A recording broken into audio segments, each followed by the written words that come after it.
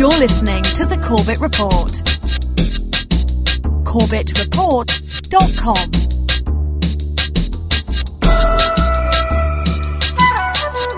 Welcome back, ladies and gentlemen. Welcome back to another edition of Corbett Report Radio. I'm your host and guide for the next hour of radio transmission. As always, James Corbett of CorbettReport.com, broadcasting to you from my palatial home recording studios here in the sunny climes of Western Japan. And yes, we've been hyping this up for quite a while, but it has finally arrived. We've arrived here on this Tuesday night edition of the broadcast with our interview with Sibel Edmonds of BoilingFrogsPost.com. And I'm sure she needs very little introduction for most of you out there, but of course, if you do need an introduction to herself and her work and what she's done, you can look at some of the previous broadcasts that we've done here. For example, last week on the program, we were highlighting BoilingFrogsPost.com. We've also had her on the program a few times now in the past, so you can look at the archives of CorbettReport.com. But of course, the best place to go for information about Sibel is her own website, BoilingFrogsPost.com, which has news, commentary, video reports, podcasts, and all sorts of information coming out on a daily basis. So without further ado, let's get straight into it. Sibel, thank you so much for coming on the program tonight. Hi, Jane. Thank you for having me again. Well, it's great to have you here, and I'm sure the audience is ready for it. I've already received quite a few emails in anticipation, so it should be an interesting conversation. But perhaps we can just start off talking a little bit about yourself and your own situation. As readers of Boiling Frogs Post might know, you recently moved clear across the country. So tell us how things are going for you over there in the left coast. Well, it's been a roller coaster. We were on the road for almost a month. And we finally got rid of everything in that Sin City, Washington, D.C. I sold my house, every single piece of furniture, and we packed very few things, just albums, and we were on the road for a while, got here, and we are starting all from scratch, basically. We finally moved into a more permanent house.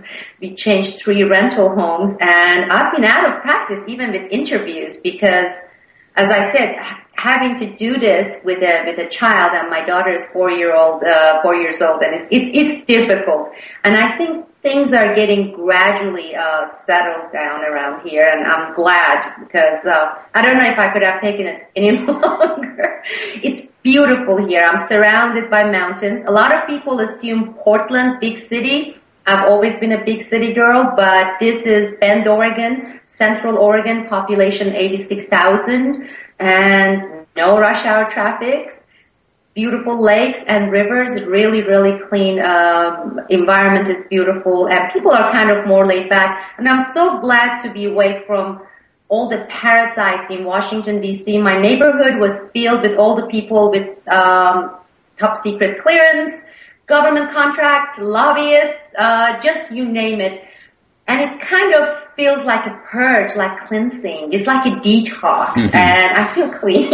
I'm detoxing. Yeah. I can imagine. As I understand, you used to have a view that looked out on the Pentagon itself. Yes, I did. I was only 2 miles from Pentagon, and across the river, my house was on the river. We could see the Capitol building and all the reminders of how bad things are and have been. And it's so good not to see that. In a way, I feel brand new, and I feel a bit laid back, which is unusual for me. I don't think I've ever been laid back in my life. Well, it's a good time to start, I think, and that should be helpful as obviously the stress of raising a daughter continues to increase. Is she going to school next year? Maybe. It depends on the schools around here. She has a play group that she attends 4 days a week for 2.5 hours. I'm seriously looking into homeschooling. I know you had great programs about vaccinations and how to opt out. I am extremely concerned. We have done several interviews on this topic. So that issue is very important. But I also am hearing about new waves of integration of Department of Homeland Security and schools. They had the high school as targets. Now they are moving to middle school and elementary school, and if that were to be the case, I don't think I'm going to send my daughter to public schools anywhere around here. I can certainly understand that sentiment. All right, we're coming up against our first break, so let's take a short breather, but when we come back, we'll continue our talk with Sibel Edmonds of BoilingFrogsPost.com. If you haven't checked it out yet, please check it out now. We'll be back just after these messages.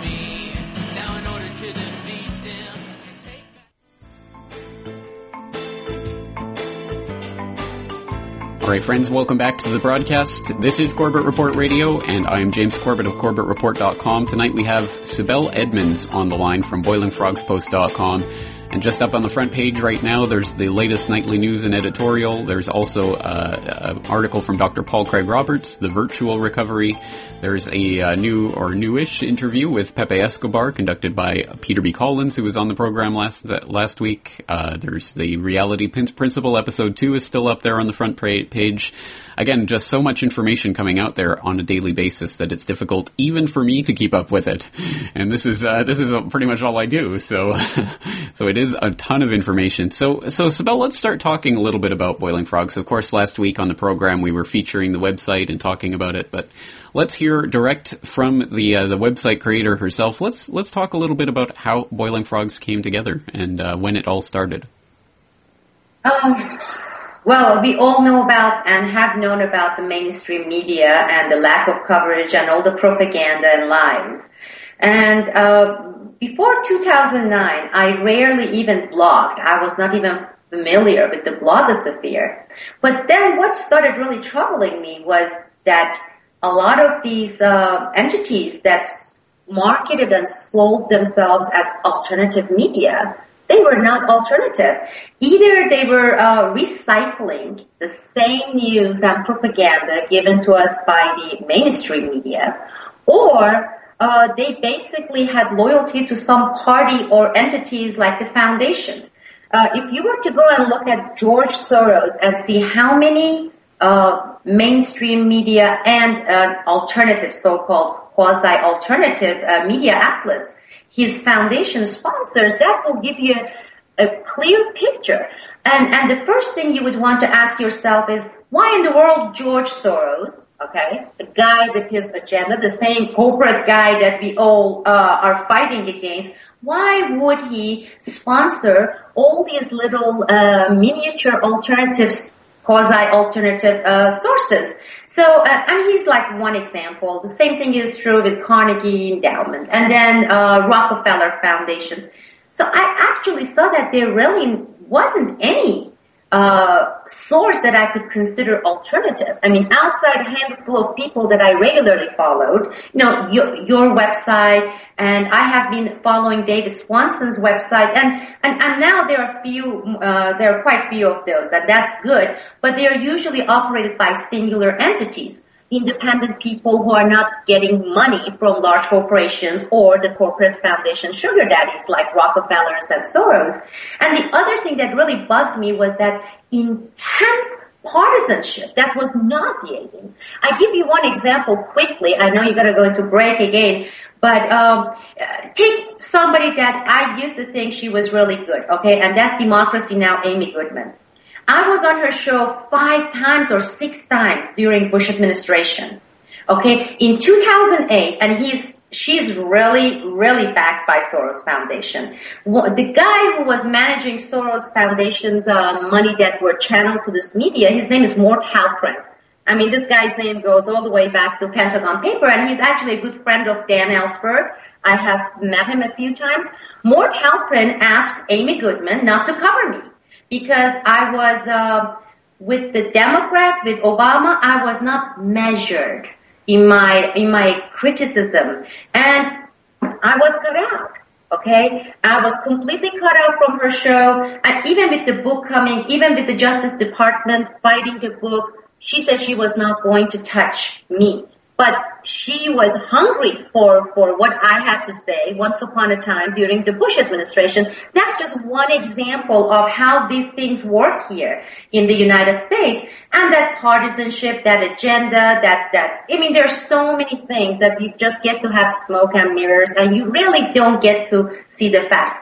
Well, with that purpose, I wanted to have a site that would feature the issues, the important issues, or those that I perceive to be important, without the partisanship, without any strings to any corporate foundations or any corporate advertisement, and by people who are independent and who are willing to get out of these little boxes the system has trained people to get into.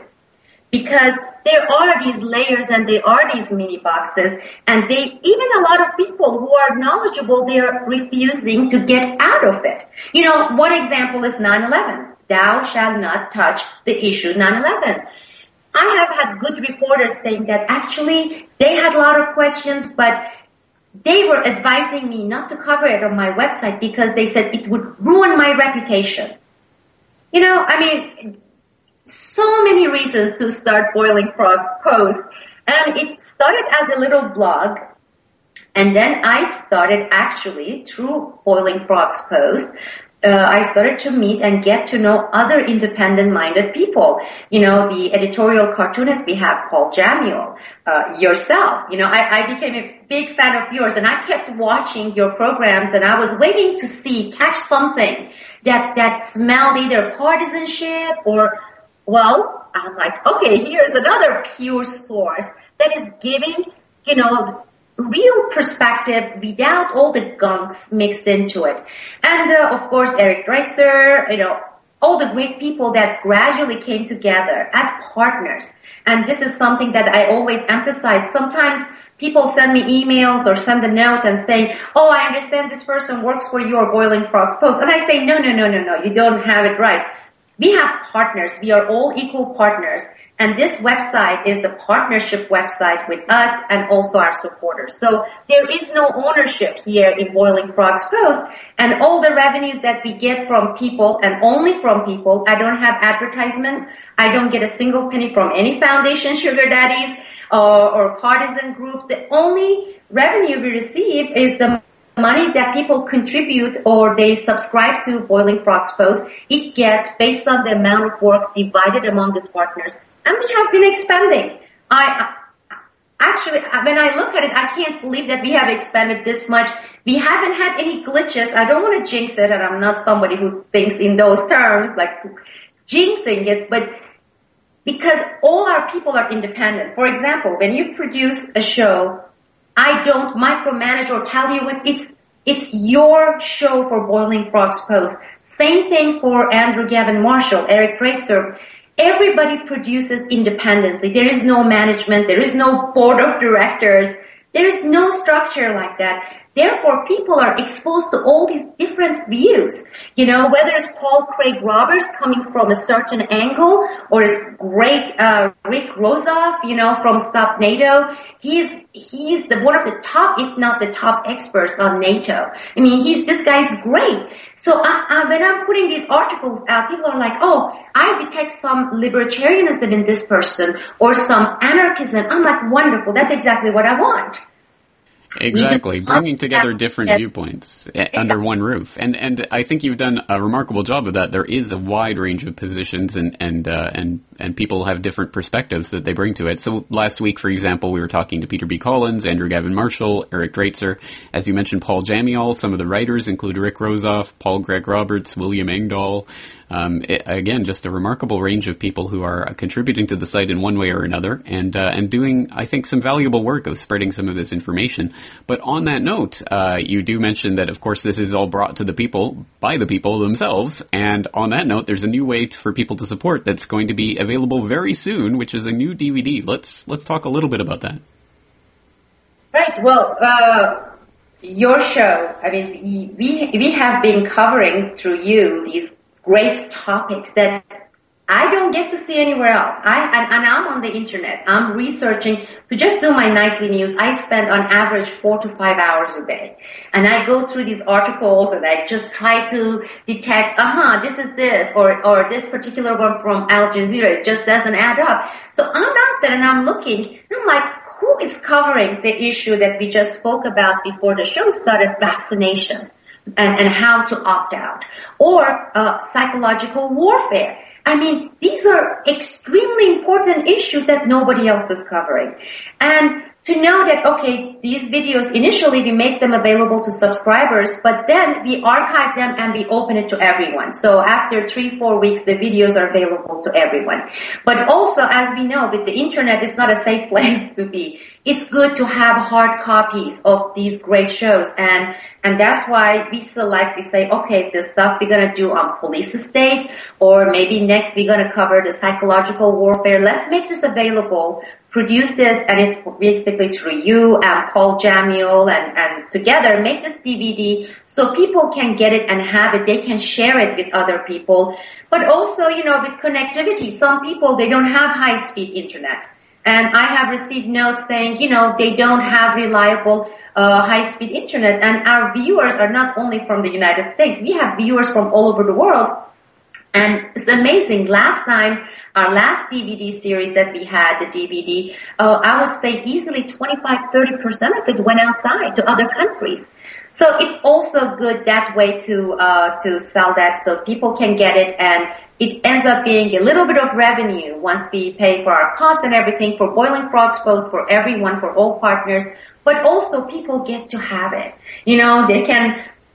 It says copyrighted, but, I would look the other way. If people were to say, I'm going to make copies to give it to my friends, I want to raise awareness, and if that's the purpose for it, I would love it. Burn it. Exactly right. Well, that is how the word spreads, and it's always so heartful for myself as well to interact with people literally all around the world from all continents, except I've never received any feedback from Antarctica, but there's you never know. One day I might get a message from a penguin. But on that note, we're coming up against another break, so we'll take another break. We'll continue talking about what's on this forthcoming DVD, and we'll talk about some of the issues that are being covered right now on boilingfrogspost.com. So let's take a short break, and we'll be right back after these messages.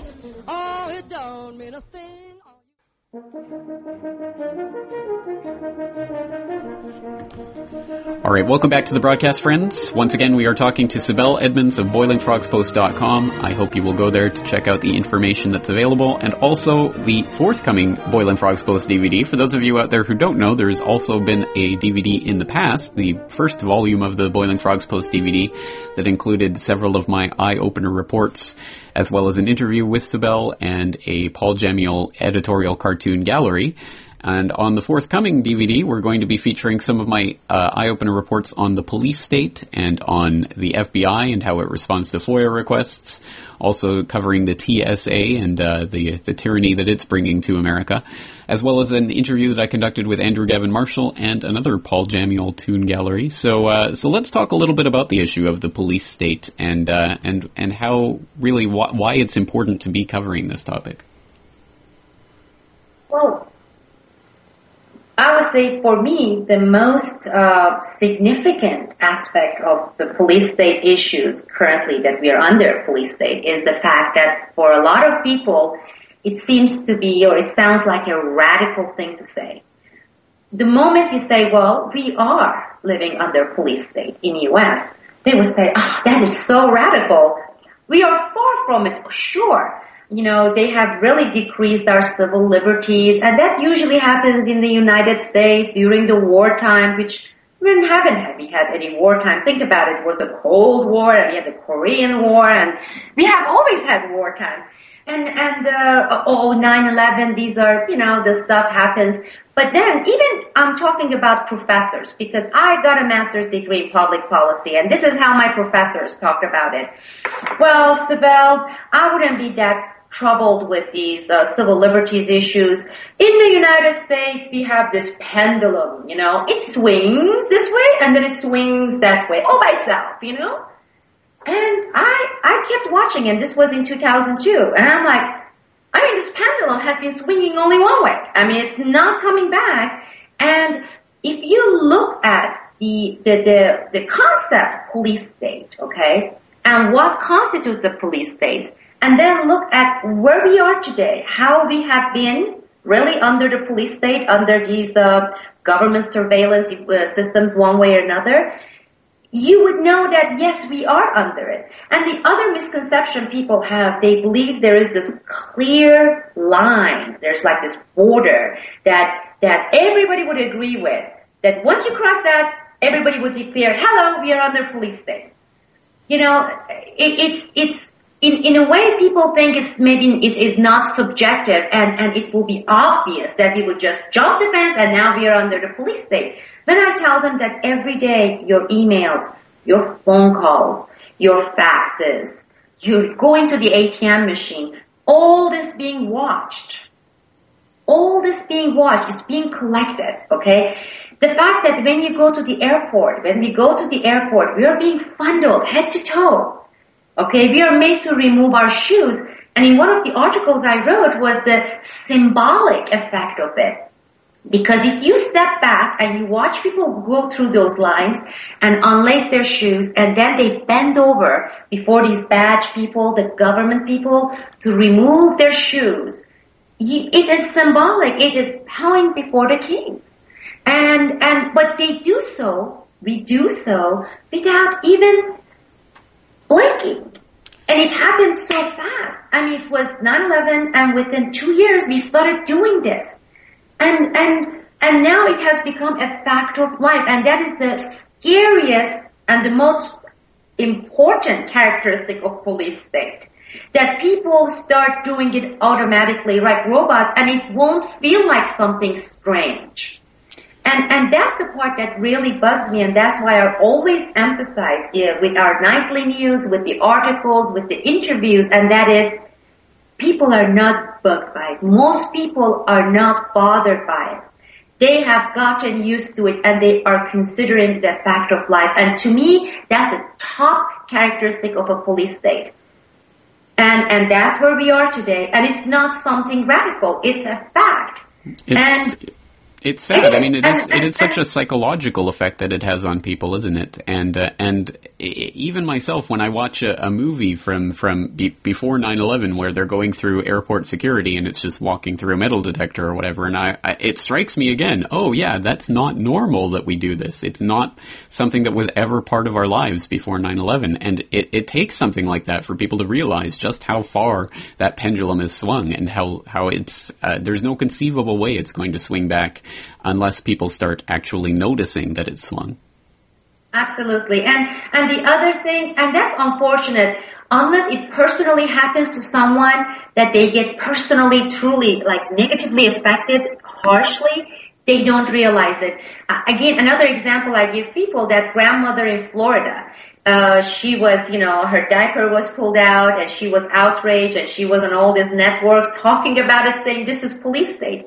If you would have talked with that same grandmother in Florida, 2 days, 1 day before that incident, he would have said, oh, those young men, they are trying to keep our country safe.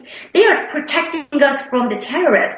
But, if I haven't done anything wrong, it won't bother us. They won't come after us. They are only after the terrorists. But once she was subject to that violation, that search, when she was singled out, when she was humiliated, that's when she came out and she said, this is a police state. And the same thing is true. I remember right after 9/11, during one of my master's degree classes, all right, Sibel, we'll have to hold it there. We're coming up against another break, unfortunately. But if you hold that, we can come back on that point. So let's take another short breather. Once again, talking to Sibel Edmonds, boilingfrogspost.com. We'll be back right after these messages.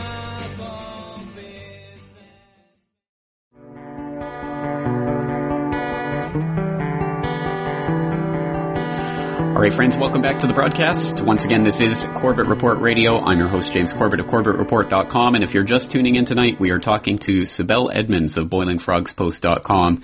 And we're talking about some of the very many topics that are covered there. So I hope you will check out the website. And right now we're talking about the Boiling Frogs Post new forthcoming DVD that's going to be concentrating on the police state, how the police state is defined, the different types of gadgets and technologies they're rolling out in support of it, how it's not just an American police state, but a coordinated effort around the world.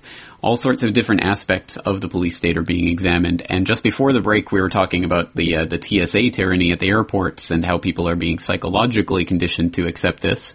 And Sibel, you were just on the verge of a story before we were so rudely interrupted. Perhaps you can pick up from that. No, I'm always into this story. I don't know what happens when once I start talking, I just bring in all the stories, and then believe me, after a while, if people can just hold out and listen, they start coming together. But I was in a class in end of 2002, and we had a few people, Middle Eastern and Arabs and foreign students, and some of them actually had become citizens. They were not, they were originally from those countries, but they stood up and they were telling the professor about how they were being singled out in the airports. This was initially when not everybody went through the searches and they were being profiled, and how it took 5 hours to get out of the airport and they were subjected to all these interrogations, etc.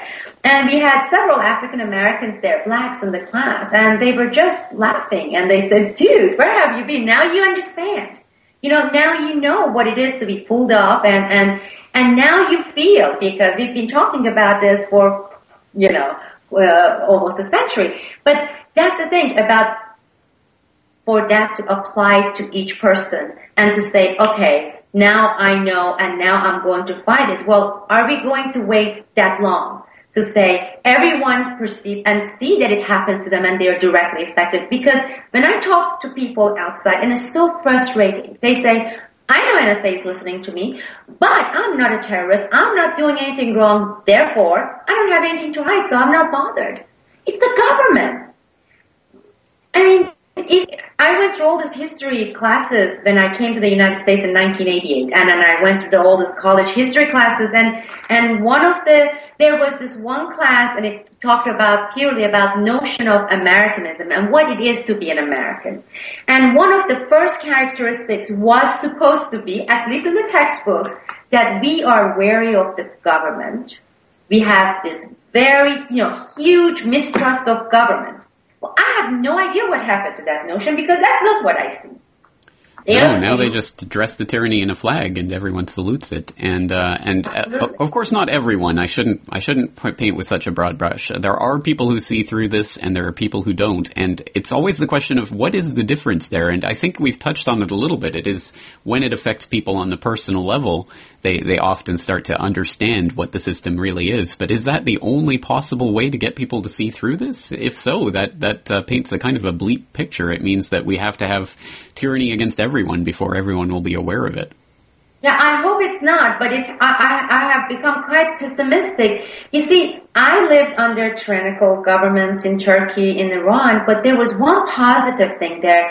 People were not under this delusion, and they didn't deny it. Everybody knew, and they admitted it, and there was always this talk that they wanted to get over this, or have revolution, or have change. That kind of gives you the hope that, okay, things are going to change, or there's this hope, there's a reason for optimism.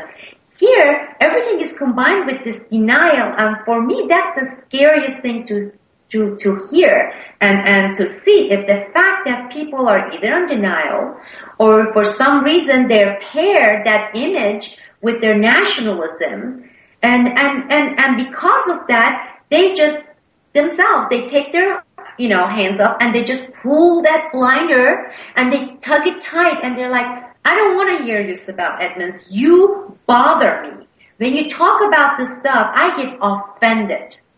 I mean, to me, that's the scary thing, because I didn't come across that in Turkey. Believe me or not, I didn't. I didn't come across that in Iran. I didn't come across that under communism in Azerbaijan. I didn't. But I am hearing that almost every time I try to speak with outsiders. Or they want to change the topic. It's like, let's talk about something else. Yeah, I mean, lighten up, why don't you?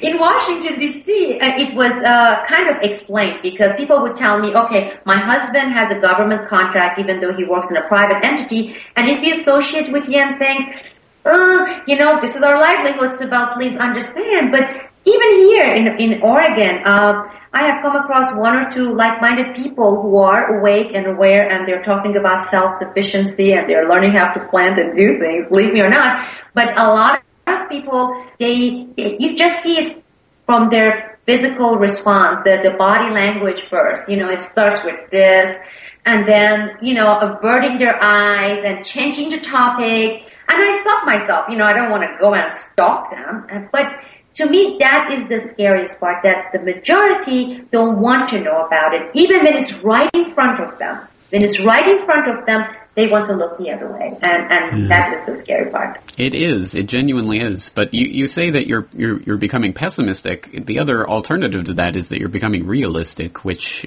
is obviously a much nicer way of putting it, because it means that you're at least facing the situation as it exists. And something that I've noticed in your podcast work, for example, with Peter B. Collins, is that several times you've had guests on that have been promoting the types of solutions we've heard for an awfully long time about writing your congressman and things like this. And you have, I give you full credit for challenging a lot of your guests on that type of thinking, and this is the exact type of thinking that has led us to the point we're at right now. There has to be other solutions. So I applaud you for doing that. Tell us a little bit about your own political perspective and where you fall on the spectrum, or if you're outside of the spectrum, where are you politically right now? I don't think I've ever been either Democrat or Republican, but before all this experience, I was a political person, but mainly international politics. I was always involved with issues that involved Palestine and Israel, and also U.S. foreign policy, because as a child, I was a direct recipient of U.S. foreign policy operations, whether in Iran, supporting the Shah there. This is before the revolution, Islamic revolution. And actually CIA team coming to Iran, helping Shah set up Savak and put together all those equipments for torture under the name of fighting communism. I was there. And then we left, we ran away. We went back to Turkey, and then we had the coup, the coup of 1981 in Turkey, the military coup, which was completely backed by the United States. They brought all their Turkish guys that they had been grooming here. They had all IMF positions, World Bank positions, CIA positions. They came and they took over. And we went through all the curfews, et cetera, et cetera. So I was the recipient. I was political that way, but I was not really involved in the party politics here. Today, more and more, I find myself, my friend Michael Osterling makes a good distinction between the two. Libertarian with little L, not the capital L, not the party, but the more libertarian ideas. And I get to see their points more, and most of the time I side with them. One of our guests, I think we were talking with Eric Britzer, and about the anti-austerity movement, and the question I wanted to raise was, one of the contradictory things to me is, even with the progressives, that they say government right now is awful, okay? They're spying on us, they are bundling us, et cetera, no privacy. How do you want to trust the same government with your medical care and with all your education? You can't have it. I'm sorry. We can't have it. We can't have it both ways.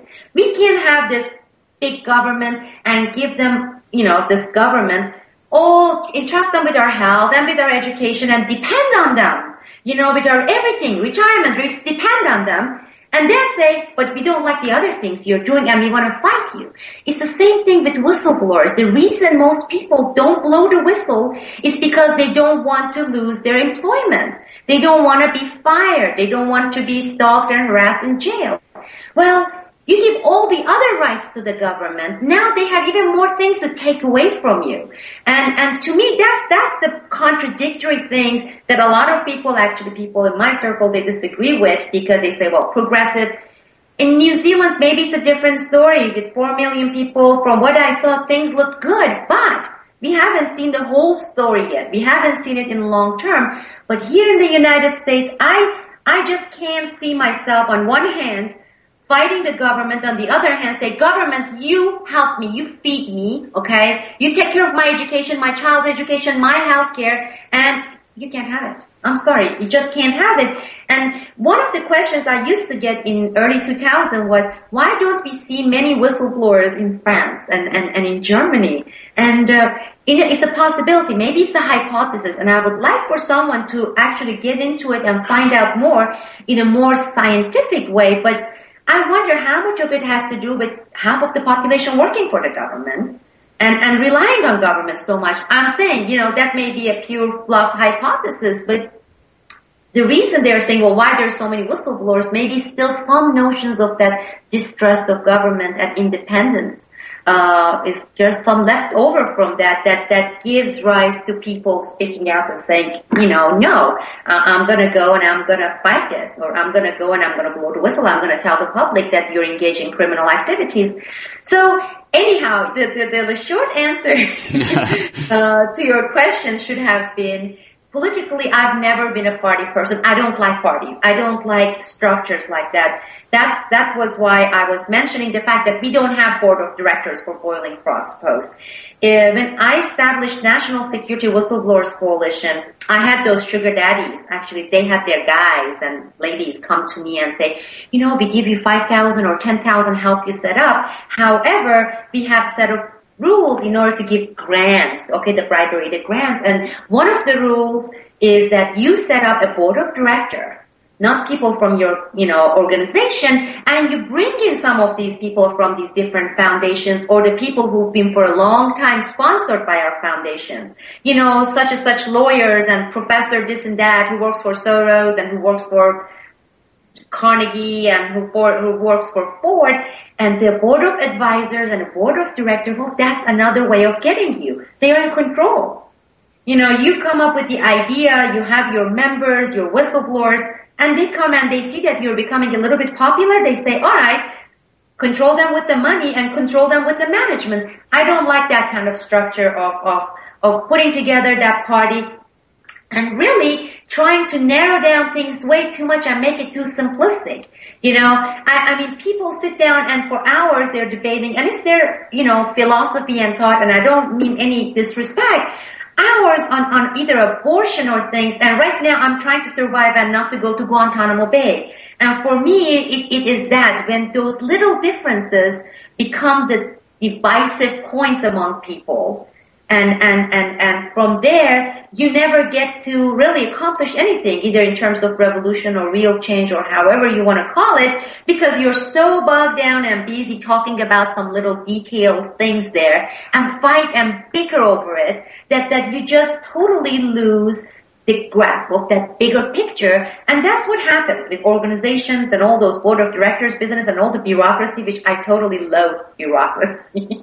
I'm anti-bureaucracy. Who is pro-bureaucracy other than the bureaucrats? I mean, it's a good gig if you can get it, I guess. But you point out such an important point of how this works psychologically, and it was captured beautifully in a recent video from We Are Change by Luke Rudkowski, who was out on the streets of Manhattan.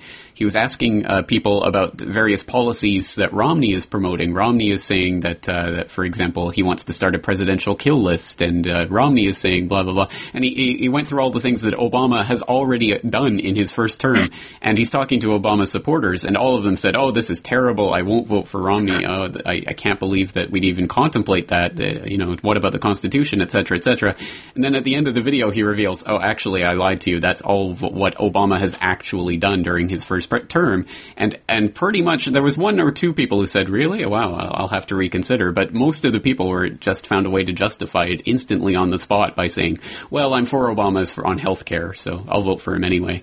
And that is the sickness that really does pervade the system, and it's such a simple trick, but it works so devastatingly effectively, and it keeps people going around in these circles time and time and time again. And the question is, how do we break people out of those circles? I right now I'm thinking, because I'm always thinking, what more can we do? How can we be more effective?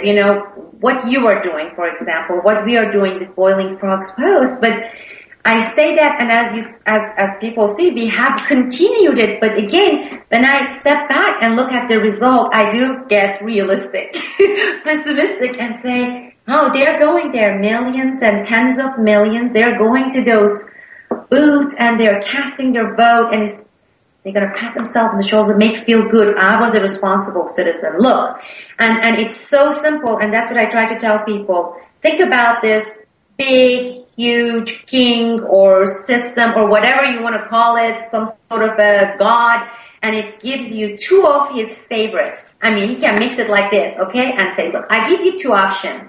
I picked those two options for you. I love both of them, okay? They're both like my kiddos. One of them I'm going to paint it red. The other one I'm going to paint it blue. One of them I'm going to put a capital R. The other one I'm going to put a D. And I'm going to say, you go and pick and feel good and think you have power as a citizen.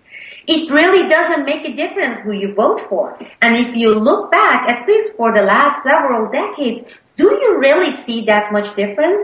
I mean, in rhetoric, yes. In talking about things, yes. But in terms of action, government here has been getting bigger nonstop, okay? We have been in wars constantly, nonstop. Okay, it was that boogeyman communism and the Soviet Union. We had to replace it.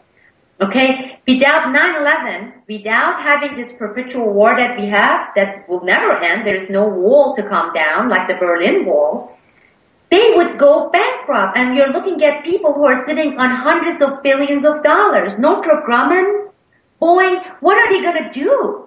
I mean, they're going to have this inventory and they're going to get rusty because the world is peaceful. We must have boogeyman. We must have terrorists. Without boogeyman and terrorists, those people won't make it. Okay? And the system, the government won't last. Because during peacetime, people will start, look, after the Soviet Union, okay, after the communism boogeyman was gone, we had this period. Then people will start being more outspoken, saying, well, now we don't have war. Now we don't have this excuse of we have to put all our money on the, defense. I'm sorry, it's offense. There's nothing defensive about it. Therefore, I want to take back some of the stuff that you've been taking away from me, right? Well, they can't ever let that happen, the government. No, we must have terrorists, we must have boogeymen, we must have enemies.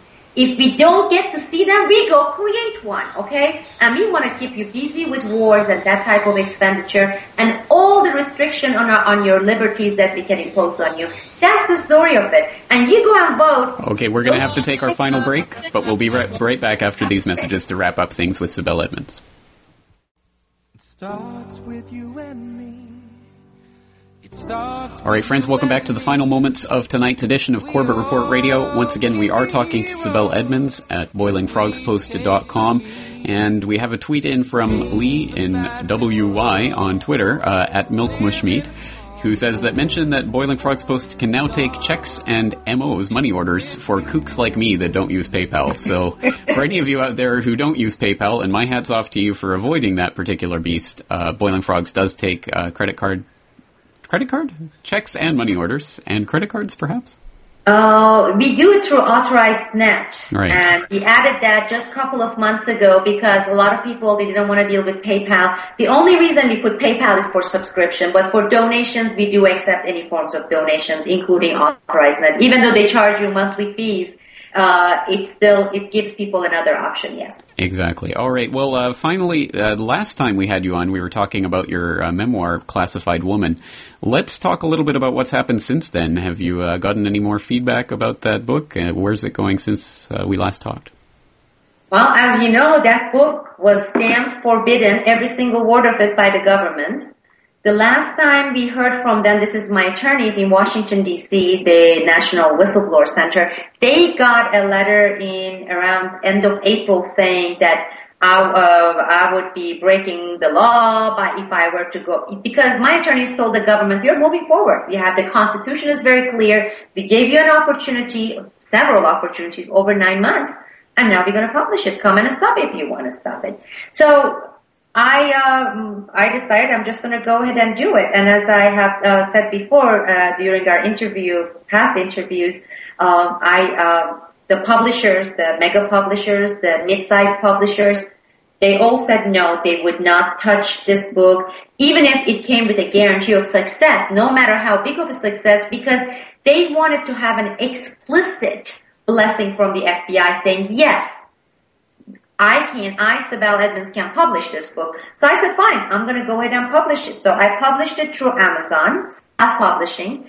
Before that, I went and I found an editor, a very nice gentleman, and I found someone to help me with the cover, etc. And through Amazon and Kindle, I published it. It came out first week in May, end of April. I'm still not in jail. I'm thinking maybe Obama has been too busy with all the elections. And the other thing I'm thinking, Holder has been under all the scandals with Fast and Furious, so they haven't had time for the little guys and the little pesky whistleblowers. So according to my attorney, they can still come after you. They can even come after you a year from now. I am still keeping the book out there. It's available in print through Amazon, but people can also get the electronic version through Kindle.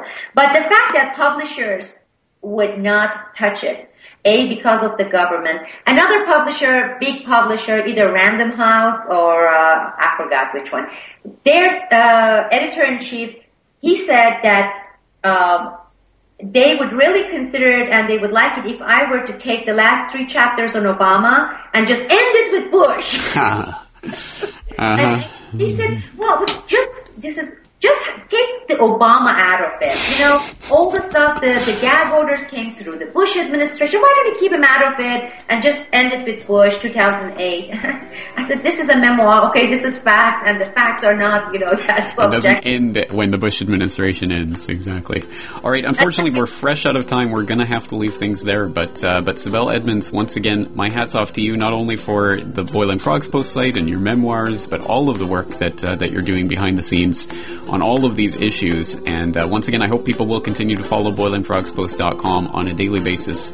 So much information coming out. And my eye-opener was not out as scheduled today. It will be coming out tomorrow for all of you out there, so stay tuned for that. Sibel Edmonds, thank you again for your time tonight. It is truly appreciated. It's an honor to have you as a partner. All right, excellent. Well, let's leave it there. I will be back with you all tomorrow night talking to Leon Pittard out in Australia about the Australian police state. So we'll talk then. Until then, thank you for listening and take care.